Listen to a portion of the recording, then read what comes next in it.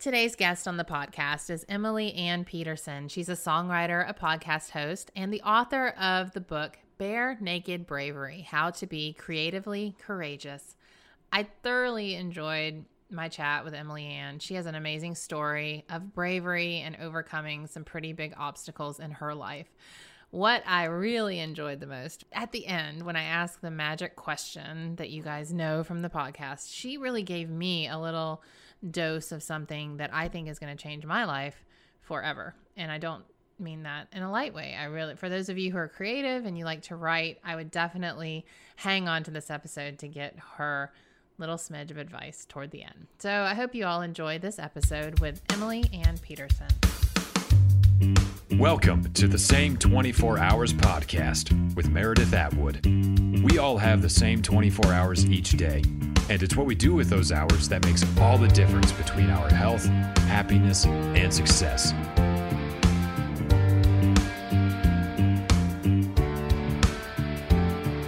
Hi, everybody. Welcome to another episode of the Same 24 Hours podcast. I'm your host, Meredith Atwood. Today's guest is Emily Ann Peterson. Hi, Emily. Hi, thank you for having me. Now, do you go by Emily or are you Emily Ann, like a good Southern girl? Emily Ann, like a good Southern girl. Yeah. That's awesome. So Emily Ann is here with us. Yeah. I have a daughter, Stella Ray, and we say, we're just grooming her to be a country singer. That's so amazing. No, Ann is a family name. So I have Anns on both sides of my family, actually. And then my Southern side of the family uses Ann in the first name also. So Emily Ann. Nice. Yeah. So very nice, Emily Ann. So tell me, and you're a songwriter, so this is perfect. I'm just going to connect Stella Ray to you, and you guys can go off and do your songwriting. Would love it. Awesome. So tell me a little bit about music and its influence in your life, and kind of bring us up to speed as to where you are today. Sure. Today I'm a singer-songwriter. One of the things that I've noticed is that songwriters have this uncanny ability to take really complicated subjects and boil them down to like 3 to 5 minutes. And that is a skill that a lot of people who have really big dreams and who have creative visions, that's a skill that they need. And so that's one of the things that I teach in addition to writing songs for my own fans and audience, that kind of thing. And I came across like this songwriting teaching side of things because I 5 years ago was diagnosed with a hand tremor in my right hand. And at the time I was a full-time cello teacher. So I was teaching little kids ages 4 all the way up to adults 74 and plus, and I loved it. And my entire life was surrounded by this, like circled around this instrument. And I had been playing the cello for like 20 years at the time about. Wow. And so I knew what I was doing with that instrument. And the day that I was kind of in denial for several months about the fact that I had this tremor in my right hand. But the day that I heard the tremor through my cello was the day I called my doctor, because I knew that if after playing this instrument for 20 years, I couldn't control my hand, that something was wrong. Just because I had so much expertise in utilizing my hands in that way. And so one day they didn't work like they used to. And because I had like my rent was being paid by this instrument, all of my friends were, because I had an experience with this instrument. My entire career was based around it. So there was so much writing on this instrument. And I didn't know at the time that I had basically built this like house of cards, essentially, because my hand was steady. I didn't like, that wasn't a thing that even crossed my mind as like needing to create like contingency plans for just what happens if, that kind of thing. Right. So yeah, I was diagnosed with this essential tremor in my right hand, and it's degenerative. and it's neurological and it's hereditary. So that meant that the doctor basically said, okay, well, you have this thing. It's from your family and it's going to get worse. And we don't know how bad it's going to get. And we don't know how fast it's going to get bad. So it became this massive question mark in my life. And I knew at that time, because my rent was dependent on everything, I knew like, oh gosh, like it is not a wise thing for me to continue to put all of my eggs in this one basket that has this massive hole in it. Right. It was just not a smart thing to continue going for it. And, you know, like that sounds like all clean and crisp and like really loud, logical, sound decision making. But at the same time, during that season, I was going through like a massive identity crisis. So how long from the first, I guess from the doctor's visit, I mean, walk us through the steps emotionally. You know, when you get any sort of news like this, you go through stages of grief, really. How long of a period of time, you know, did you get angry? Like what happened right after you found out? Right. So first of all, the stages of grief are not linear. It's more like a roller coaster. Or like a series of, you know, running around the baseball home bases and just in circles going like denial, anger, like over and over and over. So it's more like a corkscrew than it is like a simple, clean, now I have arrived and now I will go forward. So, and it also takes a long time. So you know, the stages of grieving my identity in that respect took I would say several years. And still to this day, I still have twinges of, you know, like I'll like reach for a lamp next to my bedside and my hand will shake. And that'll be like the last image I see before the lights go out at night. And that has been kind of like a real, like, I have to kind of prepare myself to see that image before I go to sleep, because then your eyes are closed and you're wondering about those are the moments where you're pondering the meaning of life, right? And, and you don't want the last thing you've just seen before you ponder the meaning of life to be, oh, your body's broken. Right. And so those were some really big issues that I was struggling with during that season. But right after was this? So how long ago? That was about 5 years ago. Okay. 6-ish years ago. And so, right after the diagnosis, you know, the doctor at the time, I don't think he really understood. He knew that I was a musician. But there's all sorts of things I have to say about like how to deliver bad news in good ways. But he did an okay job. And one of the things he told me, like our second and third time, maybe I think it was our third time together, he was basically writing a new prescription for a second medication because the first one made me feel really funky. And he was writing this prescription and, you know, saying like, okay, well, if this one doesn't work, we have one more option. We have a third option.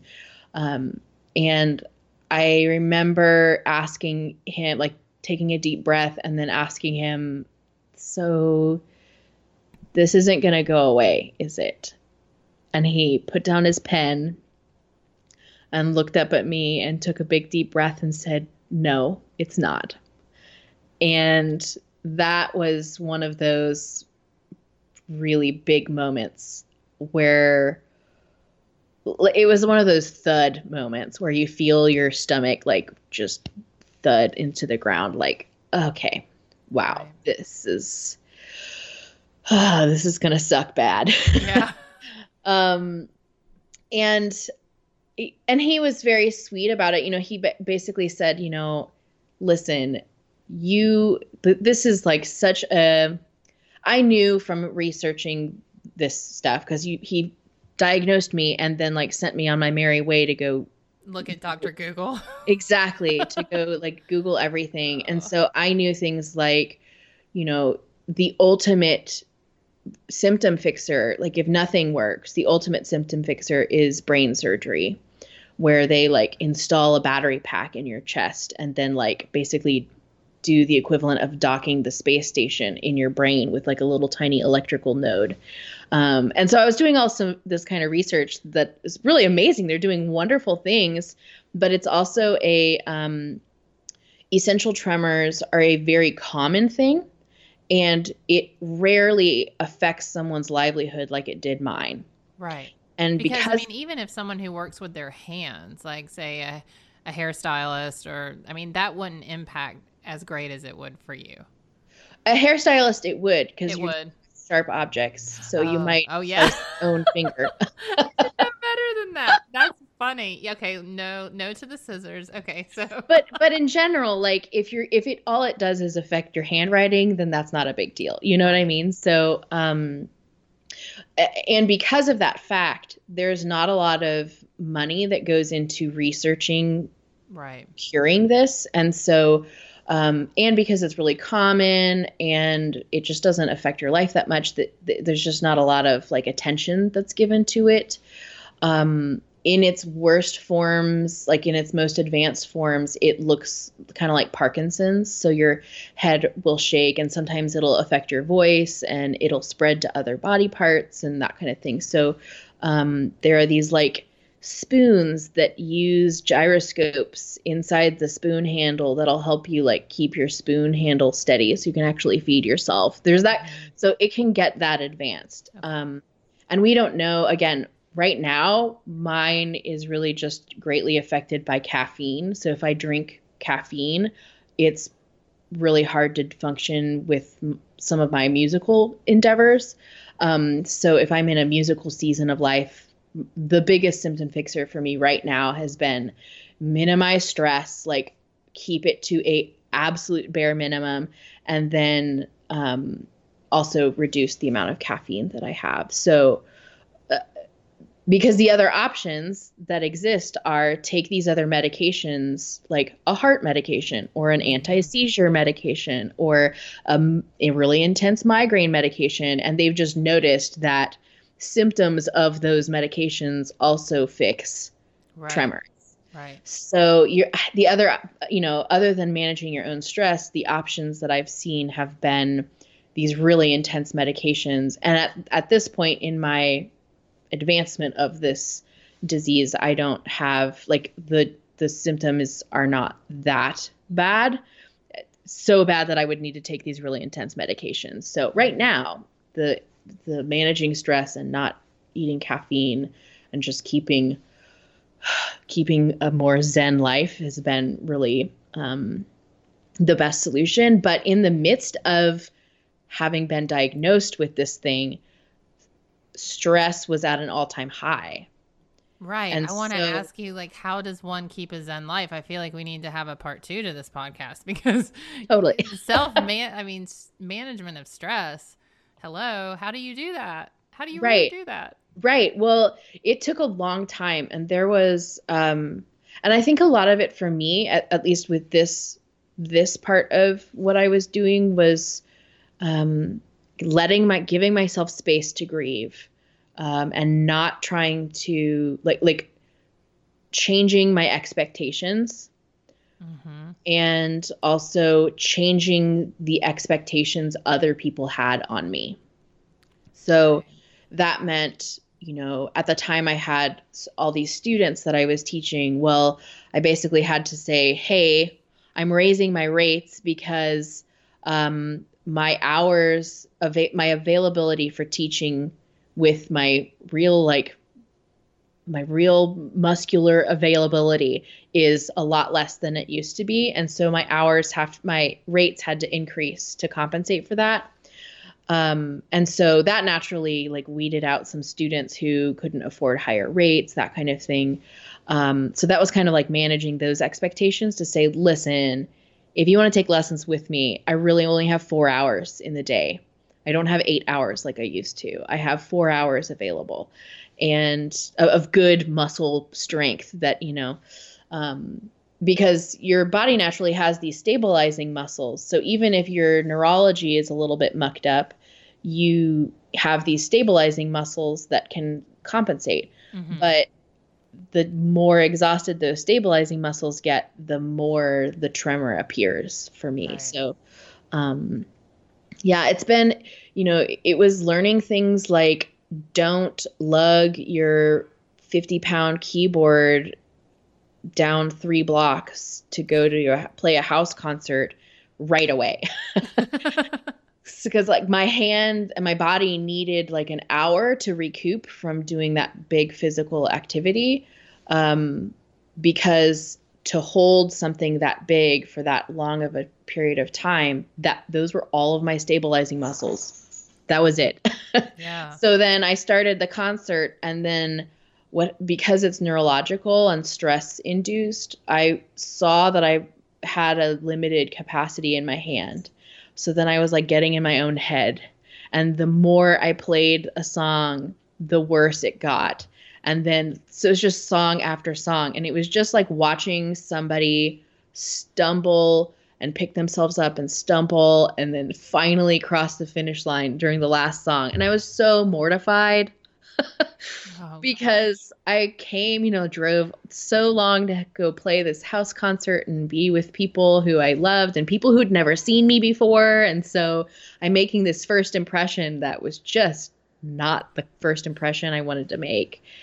So there are moments like that where I'm realizing, okay, well, if I do one simple thing, like set up an hour before the concert, that gives my arms some strength. And then my brain has enough space to not be so stressed out and not have that downward spiral happen on stage in front of everyone.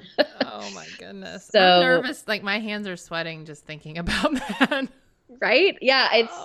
And I've had to learn things like, let's see, like a couple months ago, I had a really intense performance that I had been commissioned to write a song for, that was inspired by a book, Lindy West's book, Shrill, which I think is going to become a TV show soon. So I was commissioned to write this song based on her book. She's a hero of mine. She's an amazing writer. And lo and behold, she was there right in the front row of that performance. And so I'm playing a song that I don't even know yet was good for the first time to a crowd of people. And it's just, so there's just really high stakes. Right. And there's a lot at risk. And that took some extra. I was really glad to have had all of the experience of like, okay, center yourself, do belly breathing, don't talk to other people, because that always got me off my game to talk to other people backstage. Right. So I just had to really get super centered inside of myself and then get up on stage. And oh my God, one of the other things was that I was playing with musicians. Musicians were backing me up who I had never played with before. So there were so many variables that were really brand new that I didn't have control over, that I normally do have control over. And so I really had to lean on the consistency that I knew I had control over. Yeah, that's terrifying. Yeah. I am not musical. I'm actually tone deaf. I mean, I don't even know if that's a real thing, but I can't hear tone, which is tragic because I play instruments. I bet you anything that you probably can, but like musicality is a learned skill. And, a lot of people say that they are, oh, I'm not creative or I'm not musical, but that usually just means like, you haven't like nurtured that in you. Oh, no, it's like Emily it's like a muscle you've never built before. But I did though. That's the thing. So I took piano from a very young age. I played the trumpet through high school, and I did fine. I mean, I was like first or second chair all through the trumpet years. But I remember distinctly going to this honors band tryout, and I choked on the scales on the tryout, and I just made up the scales Nice. And because what else do you do?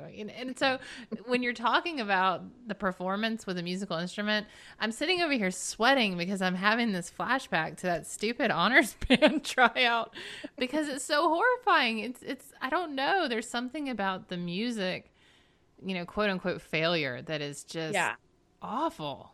Well, there are a lot of there is so much, like, in the personal growth, mental health realm of things. There is so much that can be traced back to like a kindergarten teacher telling a kid that rainbows aren't that color, or that, like, dinosaurs are always green, that kind of thing. Or like a piano teacher who was just like really abusive to 6-year-olds, like emotionally abusive and unintentionally, of course, and so there's a lot that can be traced back to those moments where you were being brave. In those very small moments, you were being brave, and then based on whatever environment you were in or whatever the demands of that situation was, you faced rejection and were not skilled enough in how to handle that rejection. And then you create this big, massive wall that's like, I will never play this again, or I will never, like, dinosaurs are always green. Like, so you create. Maybe so. And it's totally natural. It's totally natural. So. But I really can't sing. Okay, I'll let you say that for now, because I haven't heard you sing. It's bad. It's very bad. Very bad, bad, bad. So Bravery is kind of your thing, right? This is what you've pulled out of this whole experience. So talk about Bravery and how you found it, and how it's transcended, and now you've got a book about bravery. Right. Super random, right? For a songwriter to write a book about bravery is kind of off the wall. But what happened after I got diagnosed was that I had, my own grieving of this identity required me to get some space and time away from things. I had previously been awarded an artist residency to go spend 6 weeks out in the mountains of Washington, and it was beautiful. I was able to, fortunately, I had applied for this residency to write and record new music for the cello, and fortunately, the organization that was hosting me allowed me to not play the cello at all during that week and those weeks, and instead just kind of what I call creatively sulk. They were like, yeah, as long as you're just doing something creative and something musical, we're fine. You're like, I'm gonna sulk, thanks so much.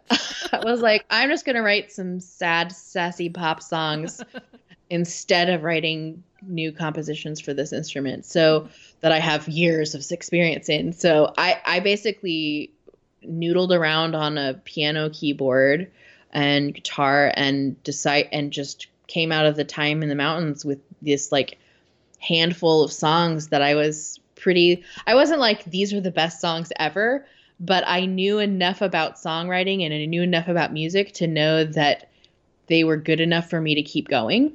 Mm-hmm. And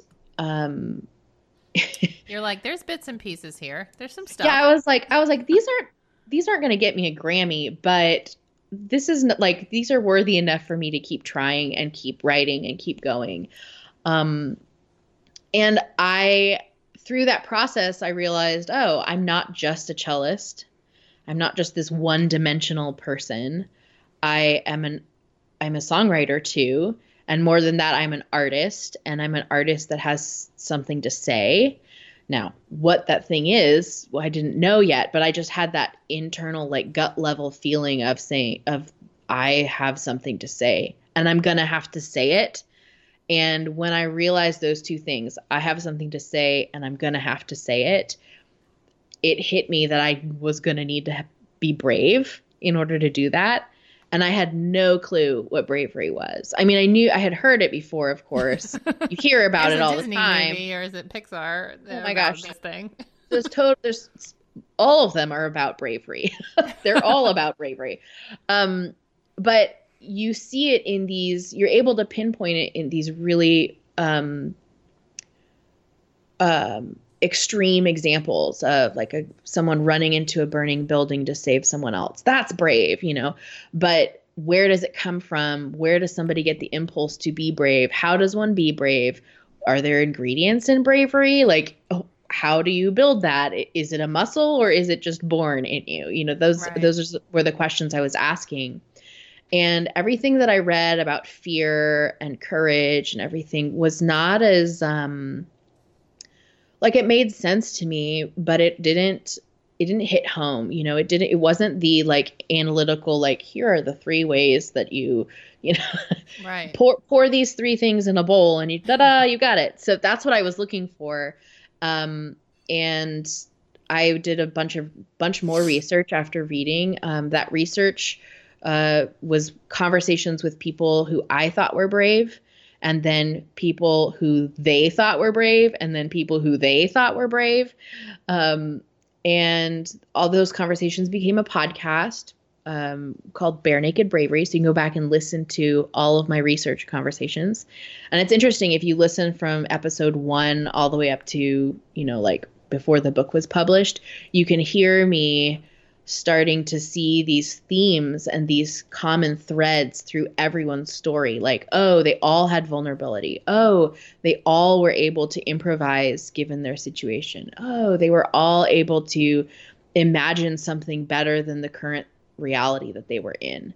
And so what came from those conversations was this book that I wrote. So, and I actually, when I first started the podcast portion of things, I was thinking, oh, great, this is going to make it really easy to like turn these people's stories into like basically a crowdsourced book. But as I was pulling everything together, I realized, oh, wow.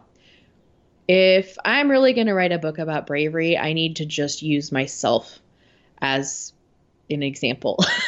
Not because I'm the most bravest thing out there, but because as an act of bravery myself.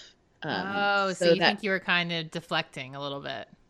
No. I just chose to write the book in that method. I chose to, possibly originally in trying to crowdsource things, maybe I was trying to deflect, but it just focus off yourself. Because you said something before we started recording that you've taught a masterclass on how to to be comfortable with self-promotion. And that's a form of, I guess, quote, self-promotion, to write about yourself, which is hard to do. Well, and we do self-promotion all the time. I mean, when you're talking with a friend and you don't accept her compliment on how cute your dress is, that's like a form of deflecting that promotion, deflecting that compliment. So, I do what I've realized after, kind of going through this grieving process and this identity reconstruction is that I've always been a teacher. And that the things I was teaching my cello students are the same things that I teach today with bravery. It's still creative expression. It's still it's still the idea of how do I utilize the situation at hand or the instruments and the tools that I have, and how do I use them to say what I want to say, to make sound that is beautiful, to make art that is beautiful, to connect with people and make beautiful connections. So it's basically the same stuff. Right. It's just not in sonic form. It's now in a different, relational, psychological format. So, I teach these free monthly master classes on various topics. Every month is a little bit different. And one of the topics I've taught recently is overcoming self-promotion anxiety. Yeah. Yeah. So let's talk about the title of the book, Bare Naked Bravery. Yeah. How to be creatively courageous. That's awesome. So let's talk about bare naked. Why is bravery bare naked? And then what is creative courage? Sure. So I am naked on the cover of my book. And everyone goes straight to Amazon. Yeah. I am naked. And I picked that cover because I'm actually holding my hands in front of my chest. So I look very closed off, even though I'm naked.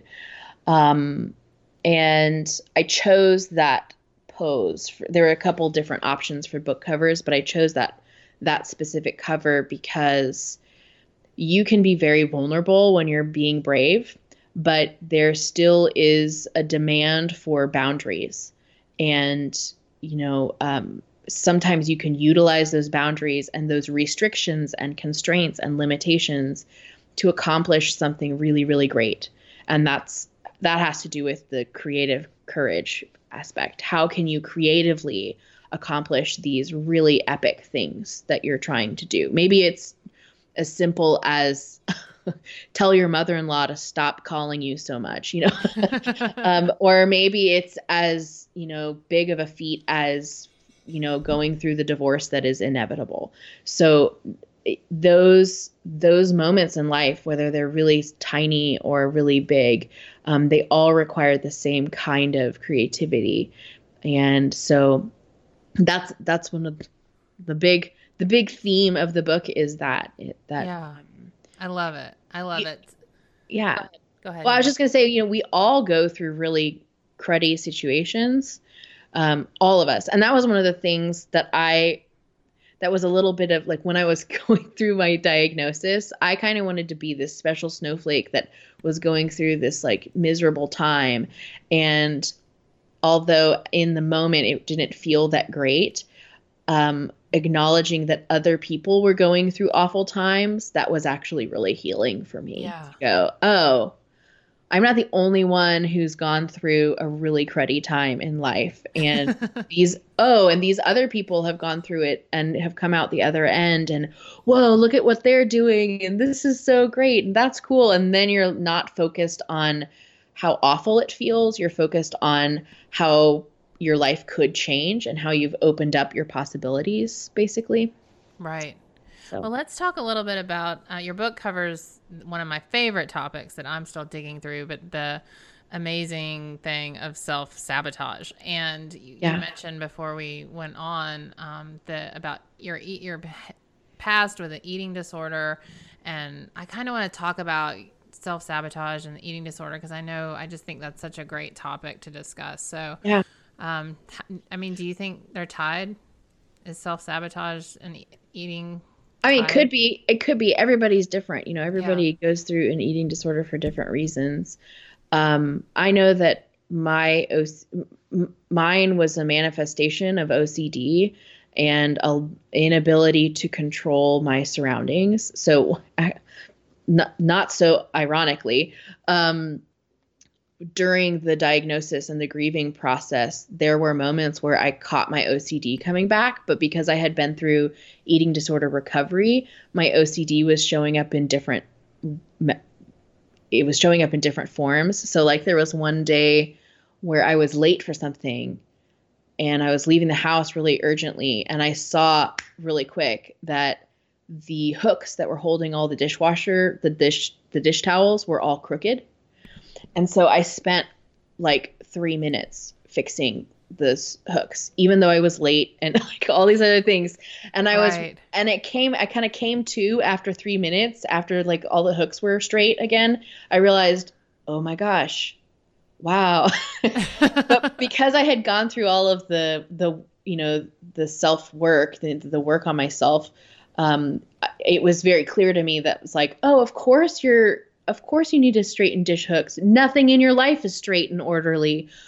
Go ahead, take extra 3 minutes, make sure the dish hooks are straight. It's not going to kill anybody. Like, you're not hurting anyone by straightening these dish hooks. This is a safe way for this to happen, And it's I am smiling and laughing about it because it's just kind of, I think it's a little bit silly, but I also understand in a very real way how necessary that was for me to like create a safe place for that kind of expression, even if it was a little bit out of the box. So, to answer your question about the eating disorder stuff, one of the reasons why I was able to kind of take this diagnosis in such a great stride was because I had already gone through an eating disorder recovery process and like years of therapy. And So how old were you when you started the recovery process? the height of my eating disorder was in, senior year in high school and first year of college. And then I started the recovery process after. So this was sophomore year of college was when I started the recovery, and I had sworn off. I don't know how detailed you want to get into I want to this. get into this because I am like so into this right now. I'm happy to do it, but I just also know that for some people who are in the midst of eating disorder recovery, sometimes this can be so turn it off. Do we tell them to turn it off? Well, it can be pretty triggering. So, but I have a point. So if you hang tight, you might hear something good. So okay. So you've had your warning. There's your warning. You can turn it off. Yep. Okay, good. So so I had my sophomore year of college, I had sworn off laxatives because one of my methods of acting out with this eating disorder was abusing laxatives in a pretty extreme way. And so I had sworn off laxatives because I knew I was like, okay, it's getting really hard to like control my bowels because I've been abusing these laxatives. And so it's going to get embarrassing one of these days. Mm-hmm. So let's give ourselves a break. Don't do it anymore.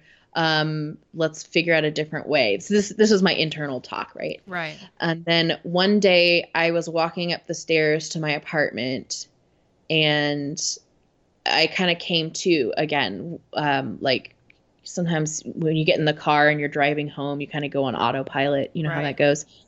But I did that, only I was coming home from something. I didn't remember leaving the house to go do anything. And I looked down at my hand and there's a box of laxatives and a receipt from Walgreens or CVS or whatever. And normally, like in the, in my creation of illusions of everything is all right, I would like go to the grocery, I would go get laxatives and then purchase other things to like make it not so obvious that I've, kind of like we do with like feminine products. Right. Like you go get cereal milk and then everything else is swelled. Right. Although for me these days it's, it's also all the like comfort foods and like, like facial masks and here's my salad, my tomatoes, and the ice cream right behind it. Exactly. Which I actually think is really fine, just so we're all clear. Yes. Okay, yes. So yeah, I came to and had this box of laxatives in my hand, and based on the receipt, the laxatives were the only thing I purchased. And I knew then that if I had A, blacked out and gone to the store to go get laxatives, and B, didn't hide the fact that I was just buying laxatives, that something was really out of control, that even I was out of control. Right. And I broke down in the stairwell of this apartment and just cried, like really big tears. And that was the first, like, okay, I can see that I don't have any control over this anymore. Yeah. That this is something that I need outside help with, that I cannot do this on my own. And I have no idea what to do next. And like just weeping in the stairwell. Wow. And, in the book, I think it's like it might be the third chapter of the book where I talk about this moment where, I do think that we have fairy godmothers. And I know it sounds a little bit hokey, but I do think that they show up, but they don't wear tiaras and fluffy pink dresses. They are, and in my case, in that moment, it was my friend who was in, ironically, my food and nutrition class in college. And she and I had confessed to each other previously that we both had, struggles with eating disorders. And because she was the only person in my life at the time who really knew what was going on with this struggle. Mm-hmm. Even though she was in it herself, like she was, right there with me. Right. And I called her and just was crying, just just didn't even say words. But it was one of those phone calls where she just answered the phone, hello, I'm coming over right now. Yeah. And she stayed on the phone while I was crying. She came over. She basically like, like brushed my back while I fell asleep. And I do remember that we ended up calling the school psychiatrist, school doctor's clinic that they had. And then the next day I had an appointment, like an emergency appointment with that doctor, who, another fairy godmother, she's wearing clogs and a white coat. She just looked at me and said, well, you have an eating disorder. And we were like, all of us were like, yep, Yeah. no duh. What do we do now? And she just looked at me. She goes, life doesn't have to be this way. Just straight in the eyes and said, life does not have to be lived like this. And we are going to help you. And let's get you some help right now. And she set me up with like a nutritionist, and then the counselor, therapist. And I actually ended up having to shop around for some therapists. It took a couple years to find a therapist that was really good, but I also think that I don't think I was ready yet to do the hardest emotional work. Right. And so I do recommend getting therapy. Is phenomenal. It's amazing, but only if you have a therapist that works really well with you. Mm-hmm. Similar to music and music teachers. Like, can you tell I have a lot of bad experiences with therapists and music teachers? Discuss. But you know what I really think is interesting about your story and your breakdown. I don't want to say breakdown, but can we call it a breakdown? Oh, sure, for the please, purpose yeah, of convenience. Of course. I had a similar situation where I just hit the point, and mine was with alcohol. Mm-hmm. Where I just woke up one morning and realized, like, I was always the mom and the wife who was getting it all done, despite the fact that I was completely drunk the night before. I managed to show up to my life every day until the one day I didn't. And, I didn't know how the kids got to school, and I didn't care. But I had that moment where I just broke down.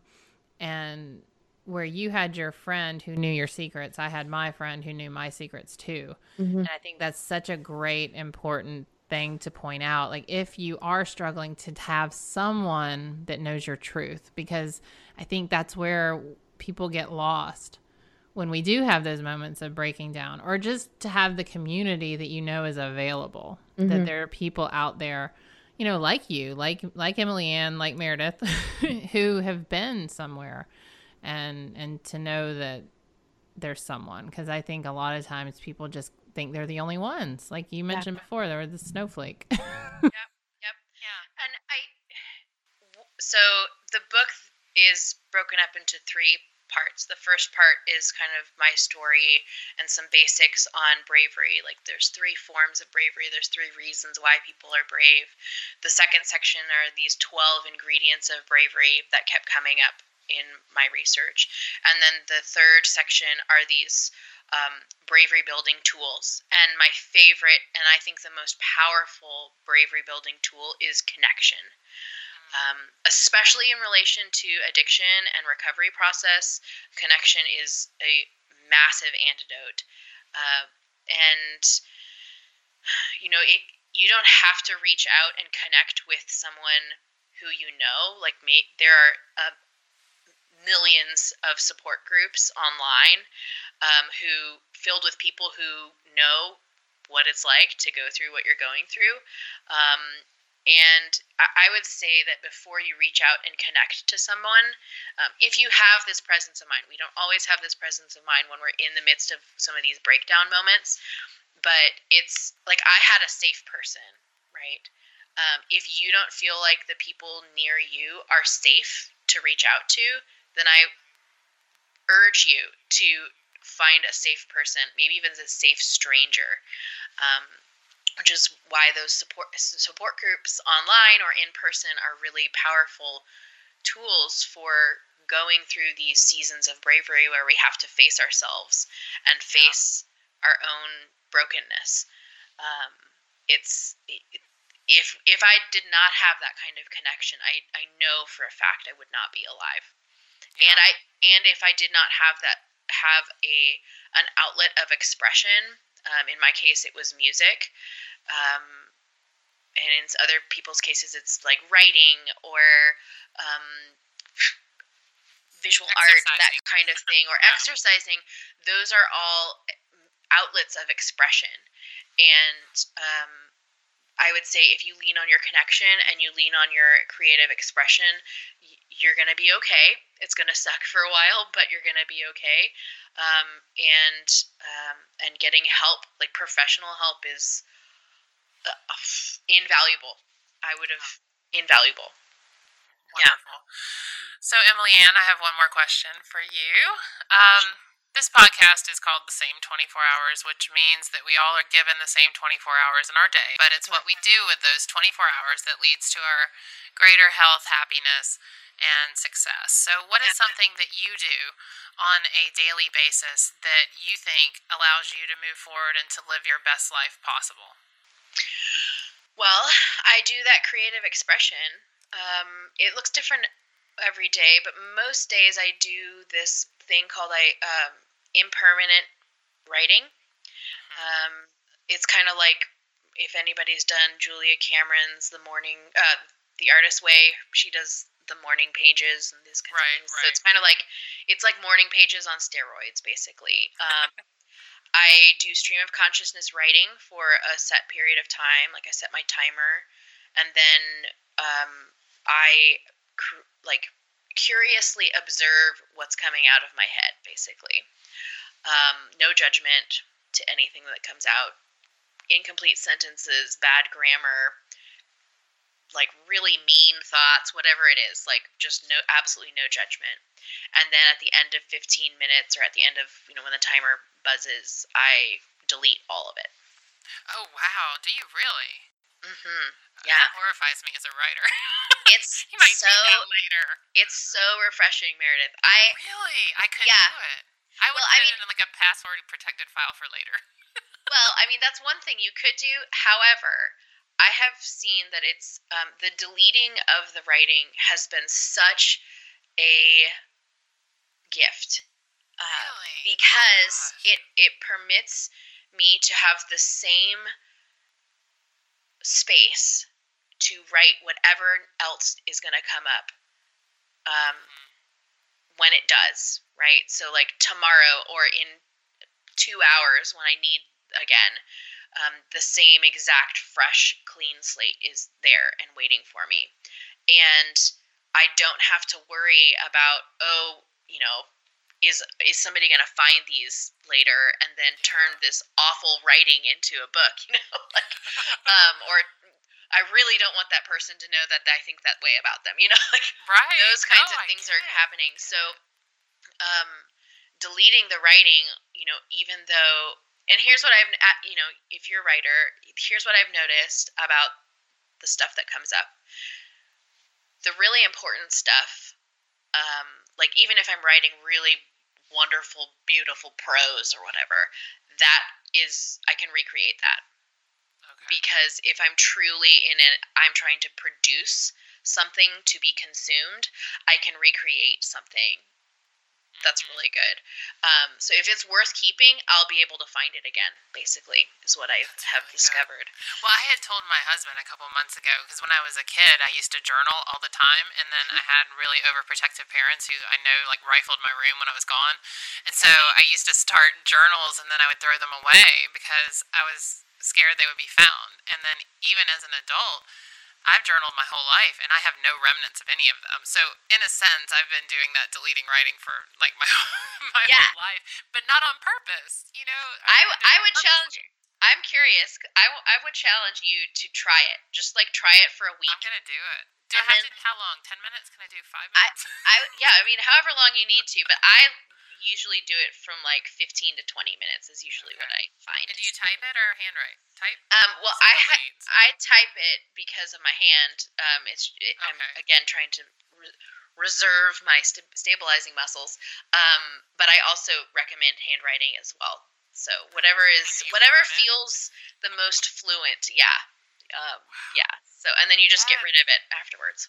I have done a ton of interviews, and this one wowed me because everyone pretty much tells me to meditate, and I go, I know, I need to do that. But this one blows me away for some reason. I guess because I'm in the middle of book writing right now, and I wake up between 3:30 and 4 every morning to write for 3.5 hours before the kids get up. It's the only time. It's precious, so I feel like every word that comes out is so valuable, and I don't mean that in a egotistical sense. I mean from just a time management, and so to think about writing for myself just to throw it away, that's really intriguing. I think I need to do that. I recommend it, and you can also do if you're with kids, you can do it with your kids present. You can do it on your phone too. You can write. You can write on your notes in your phone, and then when the time is up, just delete the note file. So it can be done anywhere. You don't have to do this big whole thing and light a candle and do the whole thing. You can if you want to. I mean, I've definitely done that. But I also have had moments where I'm in the car after something. Yeah. And I realize, oh my gosh, I have to for me, I get a tingly feeling in my arms, and I kind of get that jittery, my arms want to run a mile. It's kind of the way it feels a little bit like. So I'll sit in the car and just thumb away and just write for 5 minutes until I feel okay, I got enough of that out. Okay, delete. And then get rid of it. So what you're doing while you're doing this practice is you're able to kind of view your own thoughts and your own self-talk and the things that are going around in your brain. You can view it with a scientific mindset, which allows you to take a step back from your own emotions rather than feel them so powerfully and so personally. You can take a step back and go, right before you're deleting it, you can take a step back and go, wow, it's so interesting that I responded in these ways after this other thing happened, or after I, let's say, I was writing about, what came out of my stream of conscious was I was writing out a grocery list, and all of a sudden what popped in was the fact that we've refinanced the house, and I'm really stressed about all that kind of stuff. Right. And you start to notice oh, well, of course, house management and managing my household, my family, of course that brings up these other sticky subjects. And so you're able to kind of view your thoughts for what they are, which is symptoms of who you are, right? Right. And the symptoms are not you. I love this. I mean, when I talk to my clients I do a little bit of life coaching around alcohol addiction, and their first 30-day assignment is to do just that. I just never told them to throw it away, and I think that might be a huge key, because you don't really want anyone to find your recovery notes, because they're really dark and evil.